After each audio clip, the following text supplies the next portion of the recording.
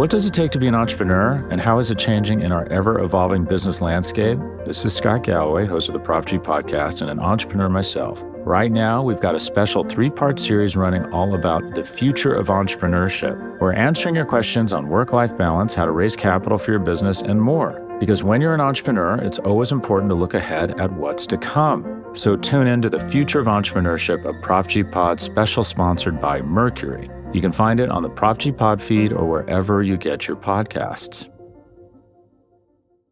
Hey everybody, welcome to the Pride of Detroit Twitch channel. My name is Jeremy Reisman. I'm the managing editor of Pride of Detroit. We are here for an emergency session to talk about the Lions 53-man roster. Right down there, waving his hand, is our buddy, our friend, our social media manager, writer, editor, pretty much does a little bit of everything like I like our staff. John Whitaker is here. John, how are you doing, buddy? Hello, doing pretty well. Happy to be back on. It's been a few weeks. It has, yes, and we're happy to have you for this, it's about to say momentous occasion. That's probably overstating it a little bit, but it was obviously a big day around the NFL. Teams cutting down the roster from 80 to 53. The Lions were obviously among those teams, and they thankfully didn't have us waiting too much long after the 4 p.m. deadline. I think we should just jump right into it. I mean, there were a lot of surprises today. There are always a significant amount of surprises, and I think this one's probably on par with the amount of surprises that we normally see.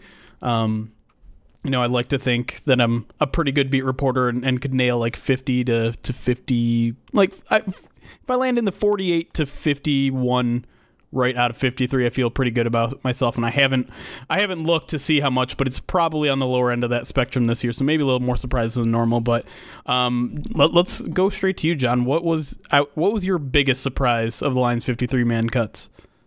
So coming into today, I actually tweeted out saying that I don't think that there will be that many surprise cuts. I said I'd be more surprised by some of the people they keep. Yeah.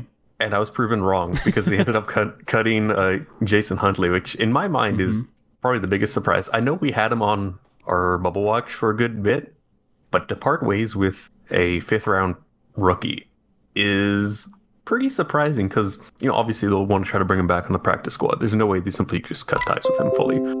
But at the same time, a 5th-round rookie, that's pretty enticing for other teams who are, maybe looking to acquire some talent.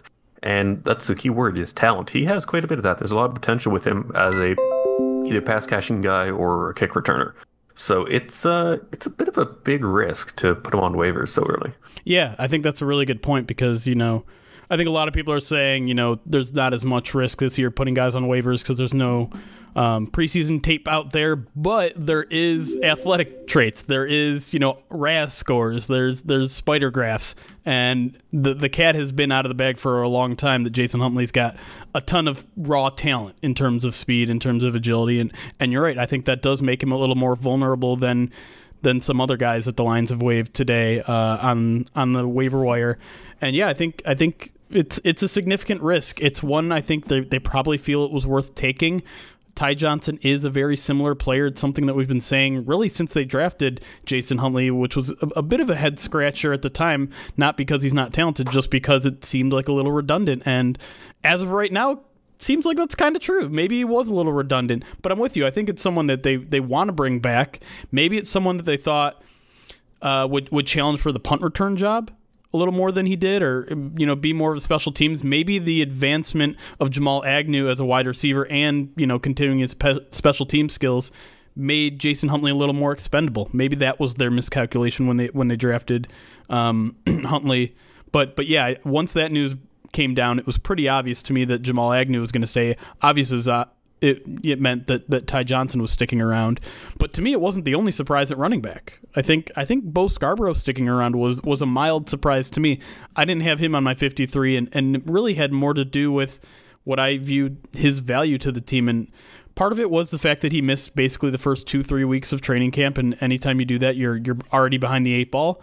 Part of it to me was, you got Kerryon Johnson, you got DeAndre Swift carrying the rock. What role does Bo Scarborough have? Is that kind of power back role really worth it in this offense when you have two guys that are willing to, lower the head between the tackles? And maybe they aren't bowling guys over like Bo Scarborough, but it's not like, I don't know.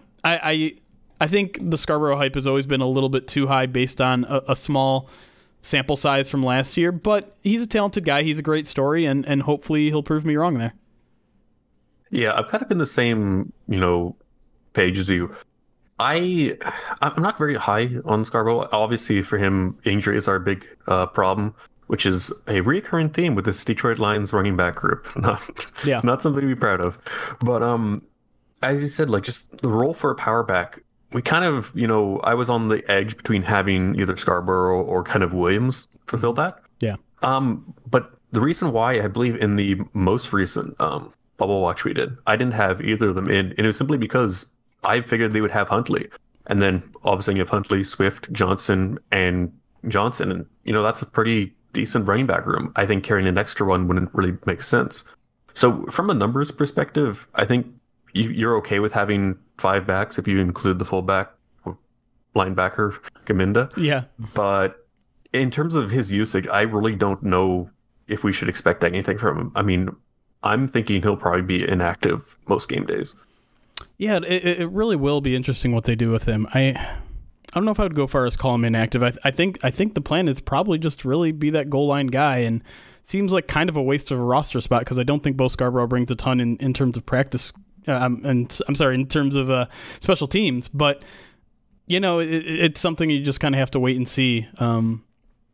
It's kind of confusing to me because obviously I would say someone, even if Jason Huntley wasn't going to be a returner, he's someone you could see on the special teams unit, whether he's a gunner or punt protection, any sort of things like that. And I'm not sure I see that in Bo Scarborough, but you know what? We didn't get to see him much in camp. Maybe that's something that they've been trying to ease him into and something we'll see on game days. But let's move over. Do you want to talk quarterbacks really quick? We probably don't have to talk too long on it. Yeah, I think it's worth talking about. I wouldn't mind. We can actually just go through like each position group really quick. Sure. I think that's probably a good way to go about it. For the quarterbacks, I personally don't have a problem with keeping 2 quarterbacks. But the problem is this year kind of feels like, a big asterisk next to it. Sure. It's like, if there's any sort of year when you need to be cautious about the quarterbacks you have on your team, this is probably it. So I think David Blau, he isn't going to be like a starter for anyone. I think at very best, he's going to be a decent backup. But at the same time, getting rid of him, it feels like, one, you put a very big risk going back to a similar situation to Huntley, where, maybe another team who's looking for a guy that can develop will claim him on waivers. And another thing to consider is that if the Lions end up, not claiming anyone on waivers and Blau gets picked up, who do they go after? They try to snatch someone off onto their practice squad kind of thing. Like, I know Josh Rosen is a pretty hot name, but he's more than likely going to get claimed. And the thing is, the Lions won't know if they lose Blau until after their claim's already in. So we'll see how that works. Well, I mean, let's talk briefly on Josh Rosen. I mean, we might as well. The Lions have third priority in waiver claims. Do they throw in a waiver claim? Is that maybe, like, when they saw Josh Rosen was released, was that maybe part of the reason why they dropped David Blau?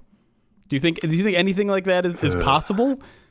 It's tough to say because he has a lot of potential. I'd say probably out of every quarterback that's been cut, he has the most potential. Obviously, being a pretty high draft pick will do that. But at the same time, I just don't know how key they are in developing someone like him. Because for me, David Blau, his ceiling is kind of as a backup. Sure. And I think it's good to have a guy like that developing on your team. But I feel like Rosen, with the Lions' current time frame, I don't really see him developing as a starter for the Detroit Lions. So the only other aspect is you end up, developing him and then trading him away. Yeah. And I don't necessarily think that's the direction the Lions want to go.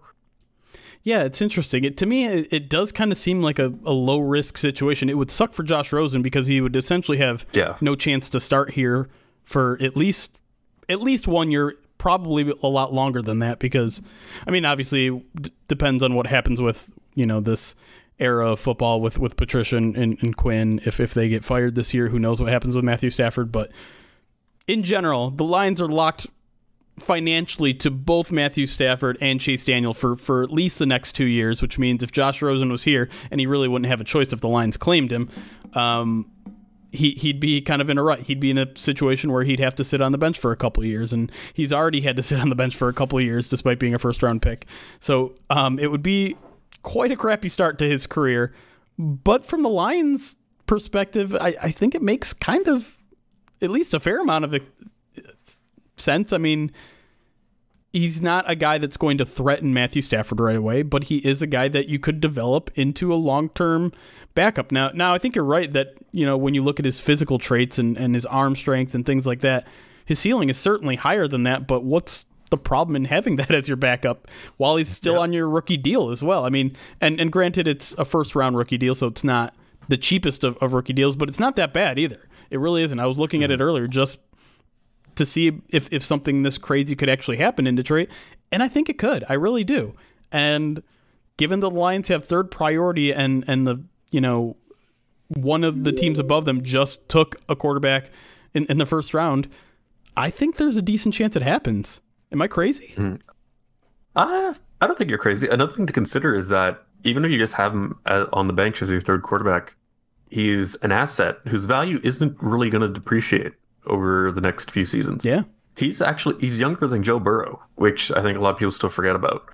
And you almost have to look at him as a rookie because when he got drafted by Arizona, obviously the team was very bad and they promptly jettisoned him after a single season, in which I didn't think he played that poorly with Arizona. Right.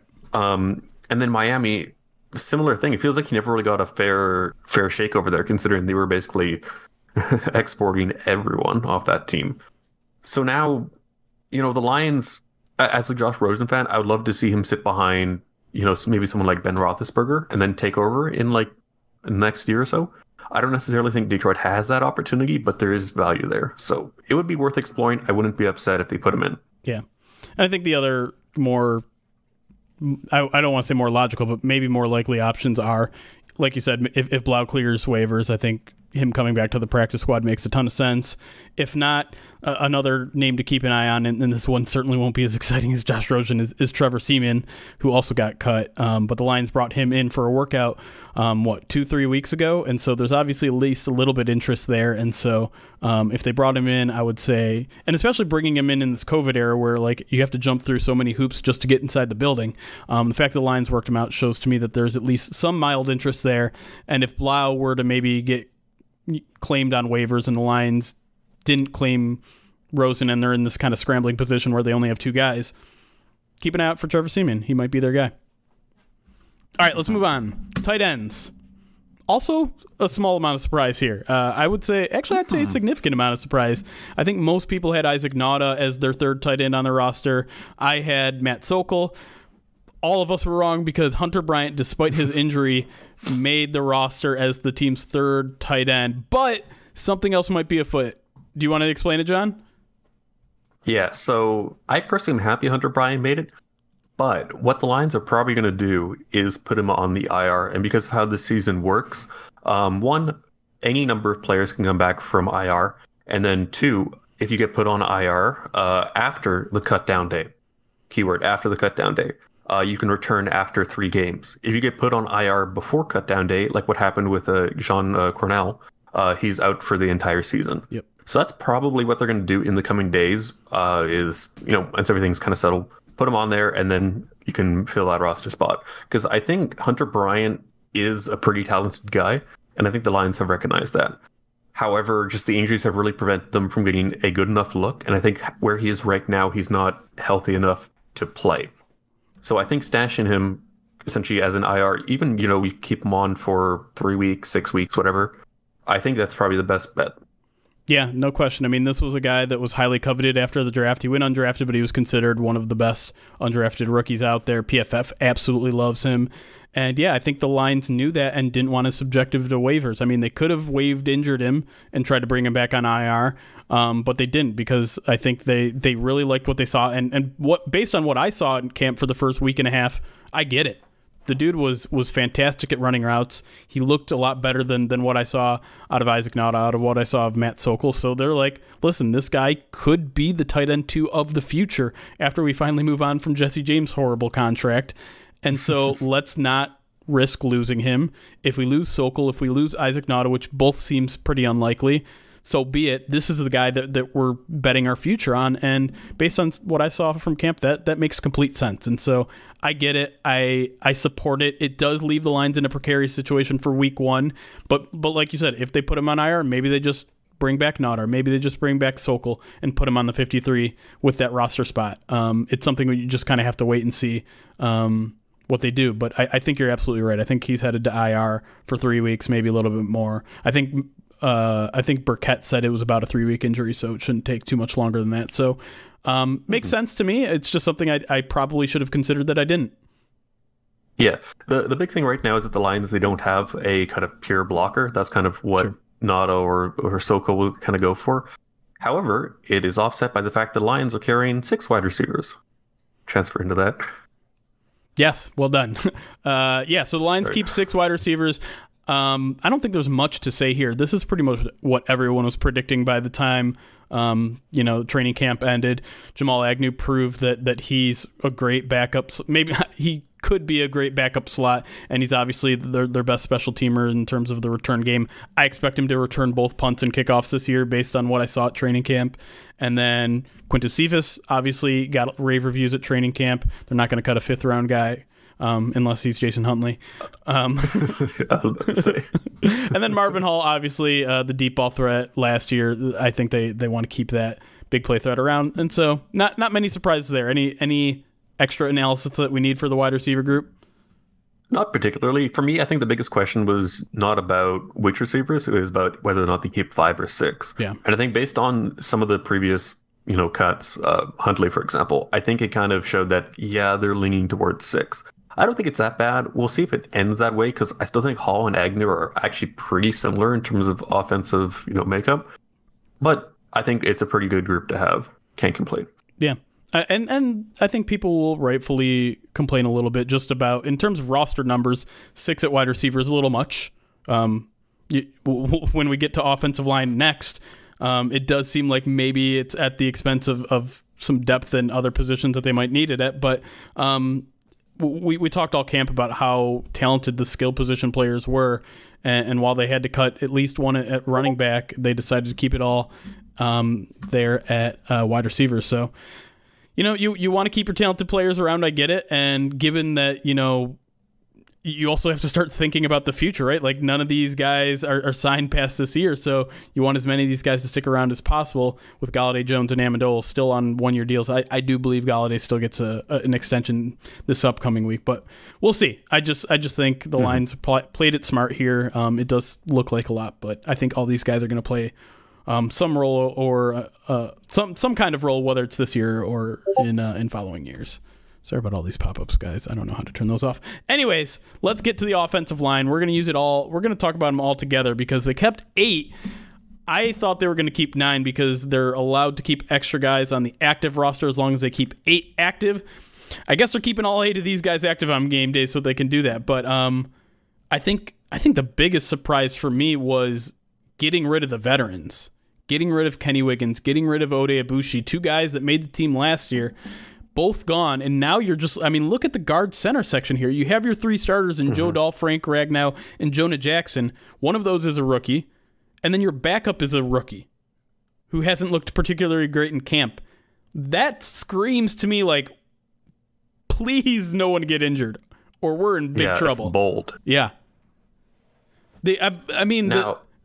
The caveat here is that almost certainly some of these guys are going to be brought back to the practice squad, and the way the NFL rules have it set up this year, you can bring guys up from the practice squad quite easily and have them active on game day. So a guy like Bo Benshaw, if they need a backup center, will probably be available, assuming he doesn't get picked up. I would say Wiggins or Ibushi. Now that veterans are eligible for the practice squad, I'd say one or maybe even both of those guys probably come back.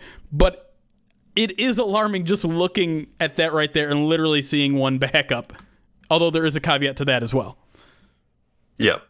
And obviously the name that probably stands out to a lot of people is Matt Nelson. And yes. I don't think anyone had him in on our Bubble Watch. I don't think so. I know we had a few people had Dan Skipper in, and I had Skipper in as a few times, and that was mainly because I felt like having 4 offensive tackles was a decent number, but I kind of expected there to be more along the interior. Yeah. And I think Nelson was kind of a developmental guy. I believe he transferred from a defensive end, correct? Yeah, he was a defensive lineman. So, there's still some possibly untapped potential there. But, he's definitely pretty raw. Now, I kind of mentioned that when, waiver claims and stuff come in, he might be a guy who moves. Maybe there might be some offensive linemen that are a bit more enticing. He could be cut. But right now, with how it is, I'm not super, super impressed with the offensive line.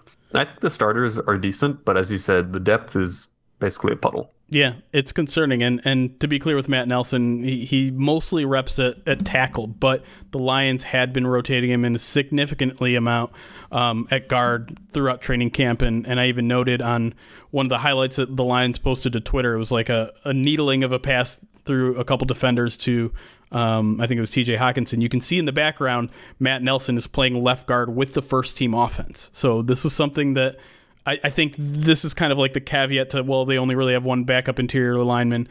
They really have two with Matt Nelson. He's a guy that, I mean, that's how you win your way onto the roster with this coaching staff, right? Is versatility. A guy that can play inside, outside, special teams, whatever. He's a guy that fits the bill, and he's always kind of been that long-term project of someone that they viewed a lot of potential in as kind of this defensive guy shifting over to the offense. And obviously he's made enough progress in the past year. He was on the practice squad for most of last year.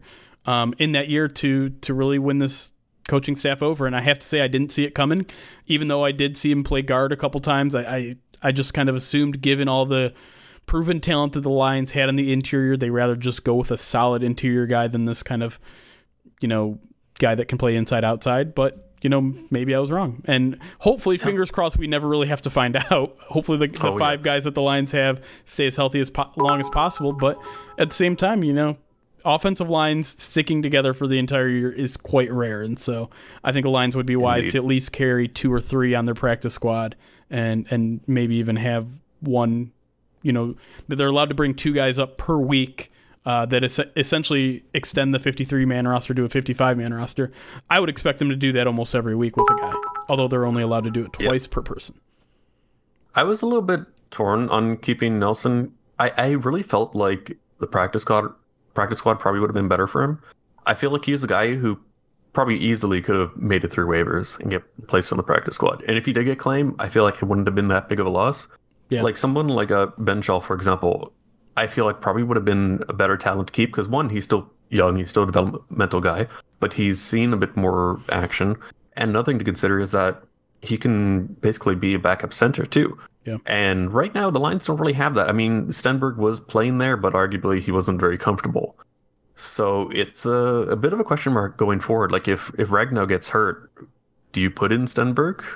I don't really know who slides inside. It's definitely a precarious situation. Yeah, I think probably first on the priority list is Joe Dahl. He has a little bit of experience doing that, but obviously when you do something like that, now you're replacing 2 positions. Now, are you bringing in Logan Stenberg to play left guard and having Joe Dahl to play center? Probably. Or maybe you're bringing in Matt Nelson to play left guard and keeping Logan on the bench. It's just how like that just kind of shows you how much of a house of cards this offensive line feels like. If Frank Ragnow gets injured, suddenly you're like, oh crap, this looks really bad, because we're either starting 4th-round rookie Logan Stenberg at left guard or Matt Nelson, who's never played a snap on the offensive line in his life before, and that's scary. I don't like the sound of that. No. Chat's blowing up, especially on a team where Matthew Stafford got hurt last year. I don't want to see anything re-aggravated. Exactly. Chat has been blowing up for the past 5 minutes, telling me that Jadeveon Clowney is signed with the Titans. Okay. Great. Okay. I was never coming to Detroit to be in play for him. Yeah. But I guess how much did he get? I'm glad he went to the AFC team instead of an NFC team. It sounded like he was on good terms with the Saints, so I guess that's good. Apparently, that we're not going to see 1 year, $12 million. Okay. I'll pass on that.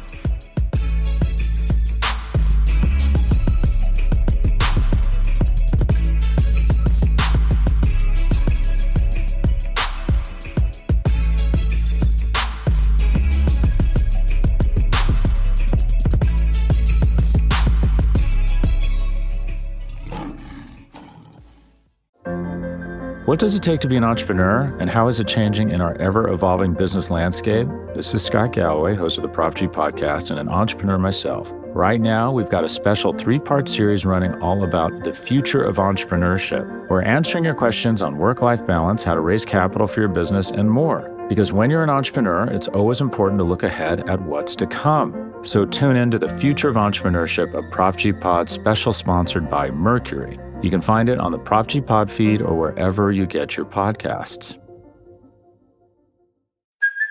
Hey, it's Kaylee Cuoco for Priceline. Ready to go to your happy place for a happy price? Well, why didn't you say so? Just download the Priceline app right now and save up to 60% on hotels. So whether it's Cousin Kevin's Kazoo Concert in Kansas City, go Kevin, or Becky's Bachelorette Bash in Bermuda, you never have to miss a trip ever again. So download the Priceline app today. Your savings are waiting. Go to your happy place for a happy price. Go to your happy price, Priceline. All right. Whatever. Speaking of the defensive line, segue. Let's talk about the defensive line. Another kind of thin position a little bit. They only keep 6, although they tend to kind of keep it low here. But I have to say, I was a little surprised that Kevin Strong did not make the team. I figured this team wanted depth with experience behind, their starting 3 or starting 4, depending on what rotation they're in. But yeah, I would say the omission of Kevin Strong, it's really the only surprising thing about this unit. Am I missing anything? It was pretty straightforward. I think the defensive line is probably one of the weakest positions, and I think if the Lions had, any sort of decent veteran, I think it probably would have pushed Strong off the roster. So mainly it just comes down to the numbers game. Yeah, and I'm surprised they went so low because when you look at the roster, the defensive tackles are listed as Shelton and Pinacini. So those are basically nose tackles. That's all you're really going to get from them. And then you have Hand and Williams, who are kind of hybrid defensive end, defensive tackle guys. Yep. So really, there isn't that much in terms of interior threat from this team. And, it kind of plays into the fact that the Lions like to contain over pass rush. But I'm looking forward, and kind of on a similar page with the offensive line, is that if some of these guys get hurt, that's not going to be good. Like, all of a sudden, if Deshaun Hand gets hurt again, and he's been hurt a bit past a little while, all of a sudden you're putting in Nick Williams, who has only really had one good year to his name, and then behind that, who do you have? I mean, maybe you try to bring back Strong in the practice squad. I would like to see that, call him back up, but it's a very, very weak position. And I feel like this kind of comes back to the draft in the offseason. I feel like the Lions really didn't add enough. Yeah, I'm with you, and I the way I look at this lineup, and basically what I see is like this team is going to be an almost exclusively 3-man fronts. You're going to have either Nick Williams or Deshaun Hand on one side. You're going to have John Pennicini or Danny Shelton at nose, and then you're going to have Romeo Okwara or Trey Flowers on the right side, and that's it. Because they don't have the guys to do anything like that, and all of these guys are probably going to be active on game day because they love to rotate their guys and keep them fresh. So it's like a lot of 3-man fronts and then a lot of linebackers behind them because they kept a lot of linebackers, which we'll get to in a second, including one, I think, the biggest surprise of all. But yeah, I mean, I'm with you. It just seems like they're running pretty thin here. And while, I like Romeo Okwara coming off the bench, I like either Deshaun Hand or Nick Williams coming off the bench. As soon as, like you said, as soon as one injury hits, well, then suddenly they're only one deep at that position. And suddenly that means they're getting 70-80% of snaps instead of maybe the preferred 50 or 60, and the Lions probably have to go search the waiver wire or reach out of their practice squad depending on who they keep around. It's a weird situation, and you knew it was going to be kind of rough because they kept bringing in these guys late in training camp because Deshaun Cornell got injured and John Atkins opted out, and it was never a good situation to start. And not that keeping around bad bodies was going to help, but I'm still a little surprised Kevin Strong didn't stick around just because he had the experience over a guy like, I don't know, not even over a guy, just a guy with experience in the lineup seems like it would have helped out this unit at least a little bit. And also, he didn't get that much last year because obviously he got hurt, but he still looked pretty decent. And in camp, from mostly what I heard, he was looking pretty good. And I think we did have him on our bubble watch, but I never really considered him to be on the outside looking in. Yeah, he was like pretty close to being safe in my books. Yeah. So it's a surprising move, but I mean, we'll see what happens because obviously with waiver wire still to go, there's going to be quite a few moves. So yeah, and we could all be overreacting. Improve, maybe he just comes back in the practice squad and they bring him up every now and then, and it's basically the same. Or it could be when someone goes on IR. They fill that slot with him. Yeah. Possibility. I mean, I think maybe the thing we have to realize and continually remind ourselves is that practice squad has been almost doubled this year. It's going from 10 to 16, which is a huge jump, which means a lot of these guys that we're saying goodbye to right now, we're probably not going to be saying goodbye to them long because, I mean, while teams will probably get some waiver claims in here and there, as we kind of previously alluded to, without a preseason, there's not a lot of information on some other guys out there. And so I think teams will keep their own players a little closer to the vest this year, and having those 6 extra roster spots allows them to do so. Mm-hmm. All right, linebackers, let's hit it. All right, not as good of a segue. Yeah, sorry. We can't win them all. I had the Lions keeping 7. They kept 8, and the one big surprise is Elijah Lee. He's has to be the biggest surprise, I think, of anyone kept on this roster. He's a guy that was completely off of most people's radar. A guy that I don't think Lions fans noted much of when the Lions signed him because he came in that he was signed almost in the exact same moment that Reggie Ragland was signed, and so he was a footnote to an article. Like I had to go back and search just to see when the Lions added to him, and the headline was literally Lions side Reggie Ragland and other linebacker, I think. Like, that was the headline. And so I think most people just don't remember even the team signing Elijah Lee. So what's your take on the Lions keeping him? Because it's obviously a big surprise. So I am probably like one of the only person on the earth that had him as a possible roster maker. It's the guy who would have made the roster anyway. And really, that all kind of sparked from a quote that Reggie Ragland had kind of towards late August. Mm-hmm. And let me see where it was. It was, all they did was add me, Elijah Lee, and Jamie Collins this year to solidify this group and make us a good group. And I don't know what it was about that quote, but just the way that he phrased that, it makes me sound like, it makes it sound like they're like really interested in giving him a, decent role.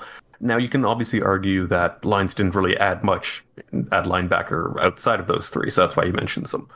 But I think, one, he's a pretty good special teams contributor. I actually think that when it came to him making the roster, he probably would have challenged Jalen Reeves-Maybin, because they're both pretty similar, not really guys who play on offense, defense. Maybe fullback, who knows? Should we talk about Kabinda in this group? Yeah, I mean, they technically kept 9 linebackers, I guess. Yeah, there we go. It's an oversaturated group. But, he might be a victim of the waiver wire when it comes in the next day or so. Sure. But I think the Lions are going to do something with him, whether or not it's just a special teams role. Because the thing is, he's still pretty young, and from what I remember, I believe he has a pretty good athletic profile. I have to check. Yeah, I think you're right. I mean, and one thing to keep in mind, too, is, like, this guy was not a complete scrub. He spent the last 3 years in San Francisco. Like, and granted, last year he was mostly a special teams guy, but before that, he was a big contributor. I think he started, like, 6 or 7 games. And, the 49ers defense is legit. Like, they're no scrubs, and he managed to stick around on that roster, and I think I underestimated the signing. I think I probably should pay more attention to him in camp. But I do kind of look at it and I'd be like, why him and Jalen Reeves-Maybin? It doesn't. Yeah, it definitely seems redundant. I know this team loves their special teamers, and we're going to talk a lot about them in the next 2 sections of the defensive backs. But it just seems like they overdo it a little bit. Like, let's chill on the speedy, athletic linebackers and maybe throw one more big guy in the group on either side of the ball. Well, and it's kind of weird because, like, when Jalen Reeves-Maybin was drafted, we always kind of envisioned him, turning into a guy who can be, pretty good coverage linebacker. Obviously, he's not very big, but he's got some good quickness to him. Yeah. And, kind of when Patricia took over, none of that really came to fruition. It always kind of felt like he's been on kind of the outside of this roster. He hasn't really gotten many looks at linebacker other than when injuries have happened. And, like, going forward, I don't see him on the team next year. really don't see interest from him joining the team as basically just a special teamer. And I don't really see him as a fit for the Lions, assuming that, the coaching staff remains the same. I think Elisha Lee maybe has a little bit more versatility. He's a bit of a bigger guy. He's also pretty decent in coverage from what I remember. I think it was back in 2017 is when he was drafted. I did like him as kind of a late round guy. So, there is still some, potential to maybe turn him into a bit more of a, positional player. But I think going forward, we'll see what happens. I haven't exactly counted how many, we'll say quote unquote pure special teamers the Lions have, but it looks like probably one of those guys will get cut in the coming weeks. Yeah. And that's the thing we just have to kind of keep reminding everyone and ourselves, yes, this is the initial 53-man roster. It could change and probably will change maybe in the next 24 hours, because in case you guys aren't aware of the process, everyone waived or cut today. If you're a veteran, you were released. If you're not a veteran, which is 4 years of experience or less, that means you're waived, which means you're subject to the waiver wire. From now until noon tomorrow, everyone puts in their waivers claims at noon. The NFL's like, you guys, you get this, you get this, you get this guy, you get this guy, and then teams have an hour to be like, okay, wow, we got this new guy. Who are we going to cut? And then at 1 o'clock, all those cuts through, and then at 1 o'clock after that, practice squad time, and that's when you start adding guys to your practice squad, guys that didn't get claimed on waivers, guys that got cut because now veterans can also join your practice squad. And so that's why I say when things could change in 24 hours, I literally mean in 24 hours, when waiver claims go through, when practice squads start to get developed, all that sort of stuff. And we'll be here at Pride of Detroit covering all of that. We might even jump back on here tomorrow to talk about all those moves, depending on if anything significant actually happens. If it's just practice squad additions, we'll probably just save it for the podcast. But anyways, we're not done here yet. Anyway. Let's go to the defensive backs, because we were talking about special teams.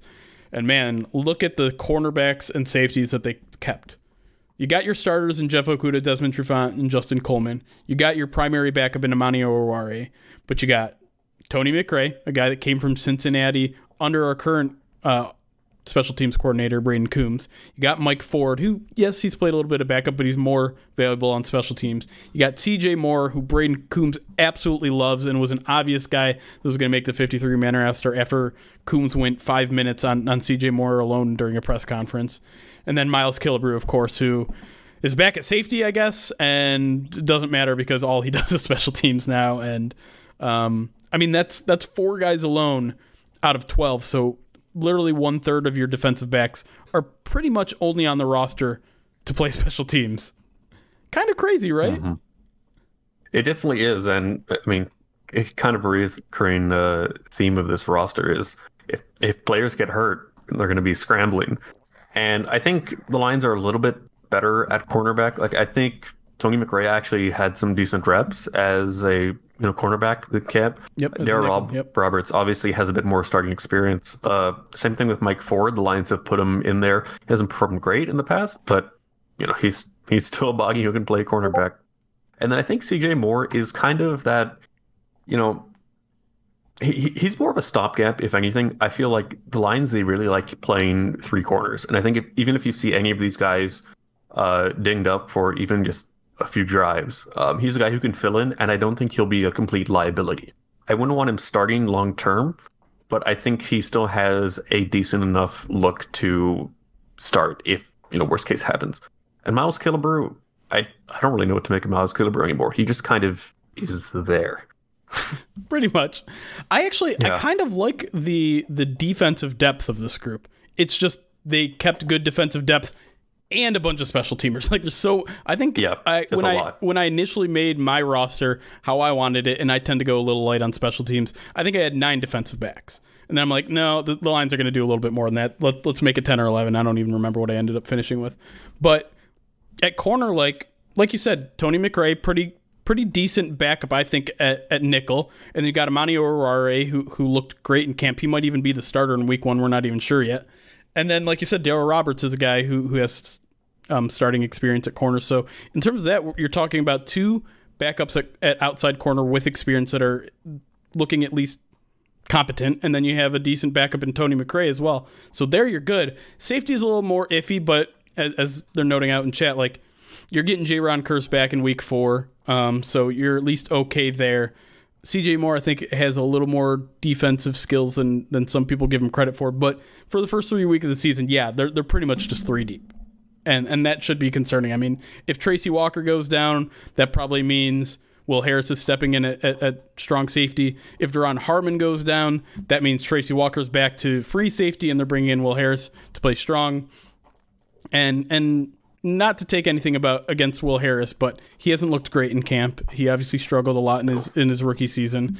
He did get better as it goes on, so I think there's potential there. I just don't know if he's ready yet. And given that this team likes to go 3 deep a lot in certain formations and certain sub packages, well, they really only have 3 guys capable of doing that right now, I think. And that's, I mean, if you have all 3 of your spots taken, taking your top 3 guys and you're left with 2 guys without a lot of experience at safety, you're playing with fire there. And so hopefully the Lions can weather the storm for 3 weeks before J-Ron Curse comes back. But yeah, I think you're right in terms of the secondary there, at least in the safety position, that they're running a little risk there when they're keeping so many special teamers.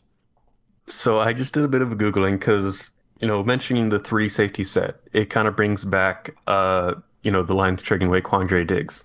Oh, yeah. And the Lions traded away Diggs for a 5th round pick, and that turned into Jason Huntley.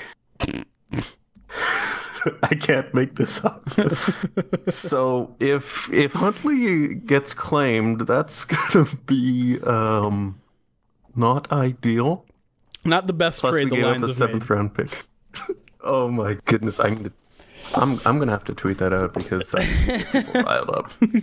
Oh, that'll be good for clicks, I tell you. Yeah, that'll be great for depressing us all in the time in which everyone is already always depressed. Oh, thank you for that, John. Appreciate that.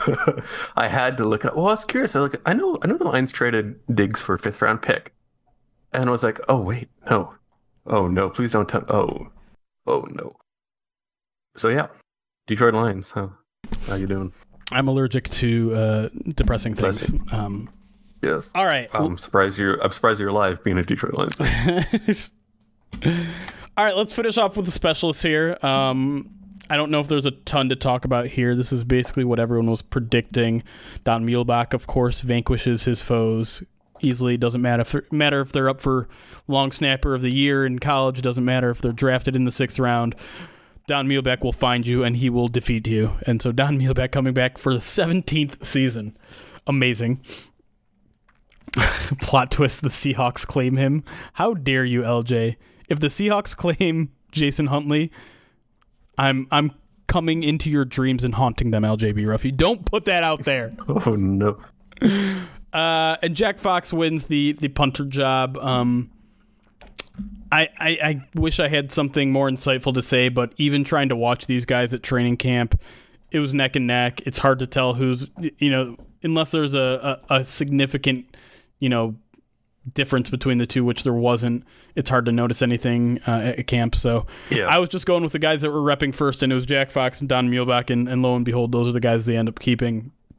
I think we're just going to have to wait and see with a guy like Jack Fox to see how it plays out, because the guy hasn't played, obviously, at the NFL level yet, other than some preseason. Aaron Sipos hadn't played either, so it was always just kind of a flip of the coin there, and the Lions flipped it one way, it came up heads. We'll see how it works out. Yep. That's all I got. I think whatever direction the Lions went with, I don't think it would have been that big of a loss. As we mentioned, basically every time we brought up the punter battle, Fox versus Sipos is basically neck and neck, and maybe this is just us not being great when it comes to analyzing punters and whatnot. Probably should have consulted Hamza a bit more, but I think it also kind of comes back to the fact that the Lions, they're really hedging on 2 guys with no experience coming into the season, and I always found that a bit peculiar. And going back to the draft, almost everyone had penned the Lions as picking a punter sometime on day 3, and they never went that direction. And even when it came to signing someone in the post-draft process, Sipos wasn't very high profile. I don't think many of us had heard about him. So it's curious to see that, they're limiting themselves. I think that's probably a good way of putting it, with Jack Fox. Because I think in the past, when like Sam Martin got hurt and they basically walked in guys like Casey Redfern or whatnot, like I kind of view Fox as a Casey Redfern. I'll be surprised if he, you know, performs amazingly, but at the same time, I feel like the punter is the kind of position where just don't F up, right? Just play fine, and that's all we can ask just for you. Kick the ball in that direction, and make sure you don't get hurt. Because that was Casey Redfern's fault. Like he forgot to kick the ball, and then two got hurt. Like there were 2 rules, and you missed them both when you were Casey Redfern. So Jack Fox, look at me, kick the ball that way, don't get hurt. That's it. Yeah, that's it. That's all I want. Did he not do? Also hold the ball on extra points. So that was interesting. True. I guess long snapper. Yeah. Do you want to talk long snapper really quick? I mean, I'm really torn because obviously long snapper is a position that probably no NFL fan is an expert on. I think there's very few people who are very good at, you know, describing the long snapper position. But I feel like Don Muhlbach, look, he's I mean, maybe not the heart and soul of this team, but he is a relic of this team. And getting rid of him is kind of a hard move because long snappers are weird because you almost have like a certain connection to them because their position is so, like, in our opinion, unimportant. And so that's why you kind of naturally gravitate towards them. But I feel like the difference between Muhlbach and Wurtel, I don't know how to pronounce it, probably wasn't significant. And if you're going to look towards getting a new long snapper, this is probably going to be the year to do it because you have a new punter and there's no pre-existing chemistry there. Like if the Lions still had Sam Martin, I would say, yeah, you definitely go with Mule because, you know, you're snapping to him as a punter, you're snapping to him as a holder. But now there really isn't that kind of thing. And you know what? You maybe have 1 more year maybe 2 more years out of Muhlbach. Like he's getting up there in age. He's eternal. I'm sorry, but he's okay. Yeah, we'll see. If he reaches 50, I'll be impressed. But, you know, it reaches a point where, when do you consider a youth movement? I mean, the Lions drafted Jimmy Landis way back when, so it was definitely on their mind. And it's not like, you know, Wurtel was that bad of a replacement either. So it's curious to see. I mean, maybe they'll put him on the practice squad. I don't know, but. It's possible. Yeah, I mean, like we keep saying, it's 16 players. Like you could probably slip a long snapper on there and not be too. I mean, they had Jack Fox on there for a while, so it's not like they're averse to putting a specialist on there. And so, I think it's possible that they put him on.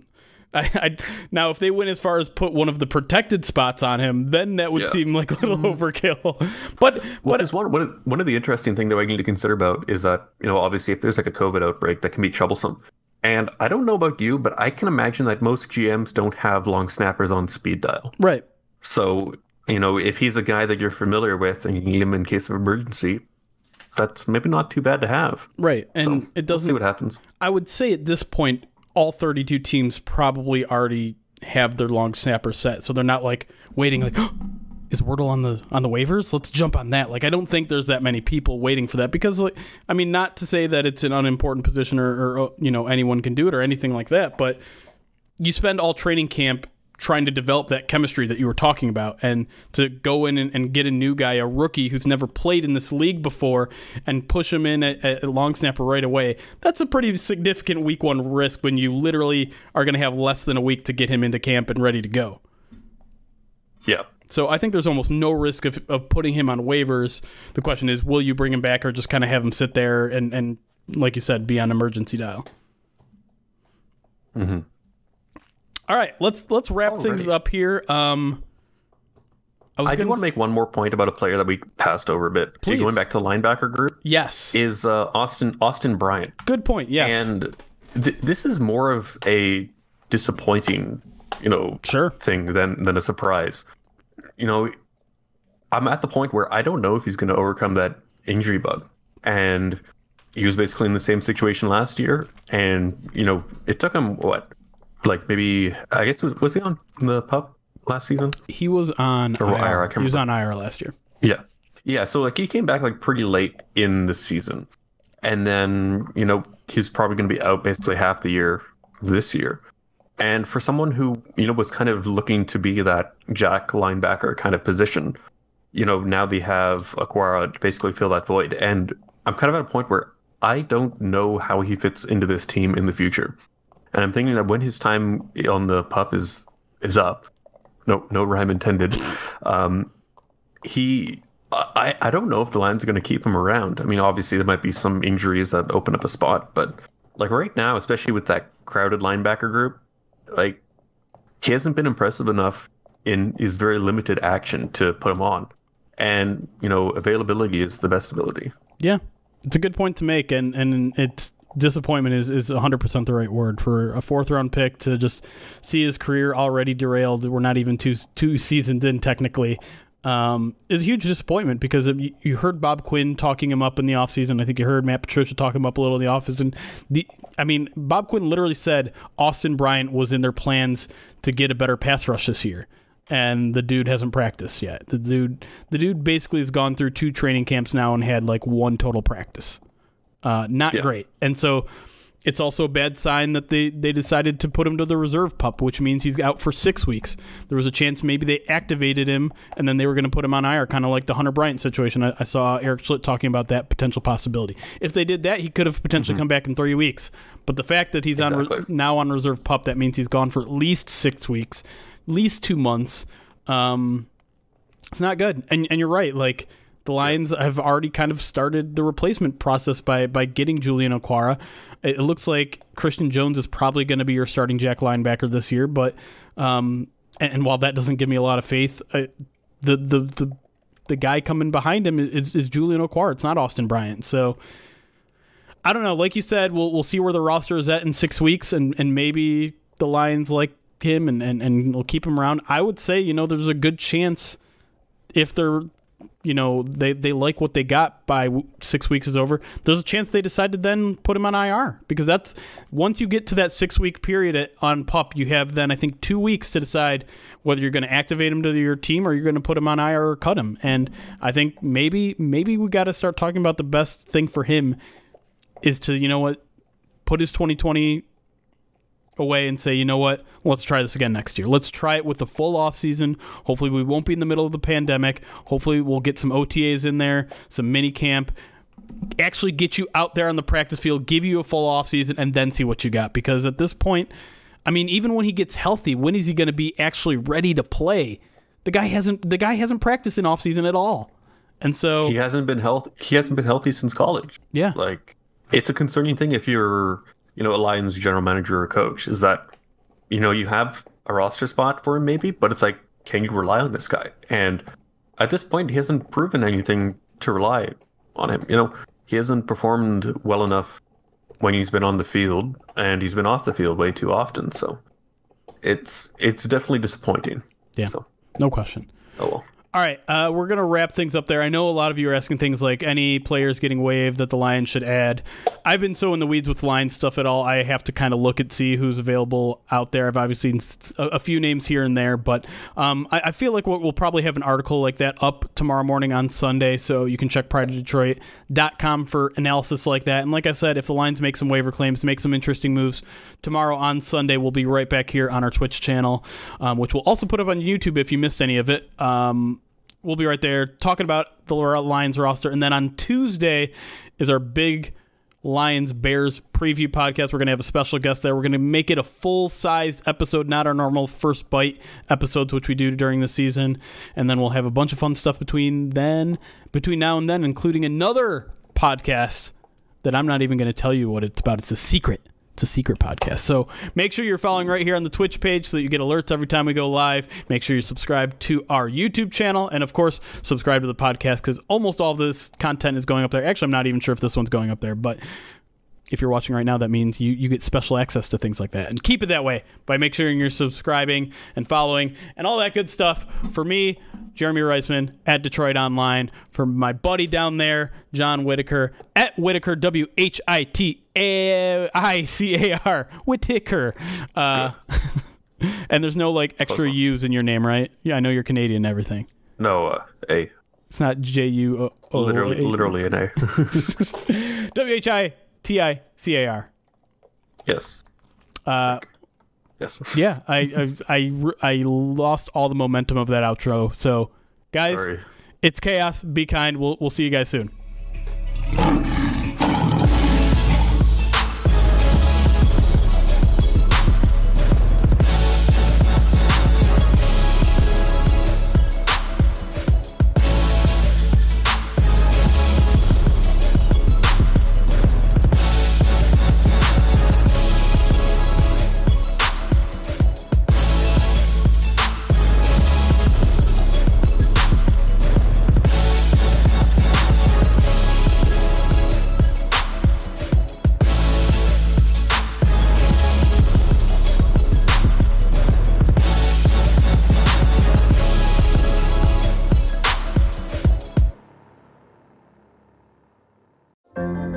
What does it take to be an entrepreneur, and how is it changing in our ever-evolving business landscape? This is Scott Galloway, host of the Prop G Podcast and an entrepreneur myself. Right now, we've got a special 3-part series running all about the future of entrepreneurship. We're answering your questions on work-life balance, how to raise capital for your business, and more. Because when you're an entrepreneur, it's always important to look ahead at what's to come. So tune in to the Future of Entrepreneurship, a Prop G Pod special sponsored by Mercury. You can find it on the Prop G Pod feed or wherever you get your podcasts.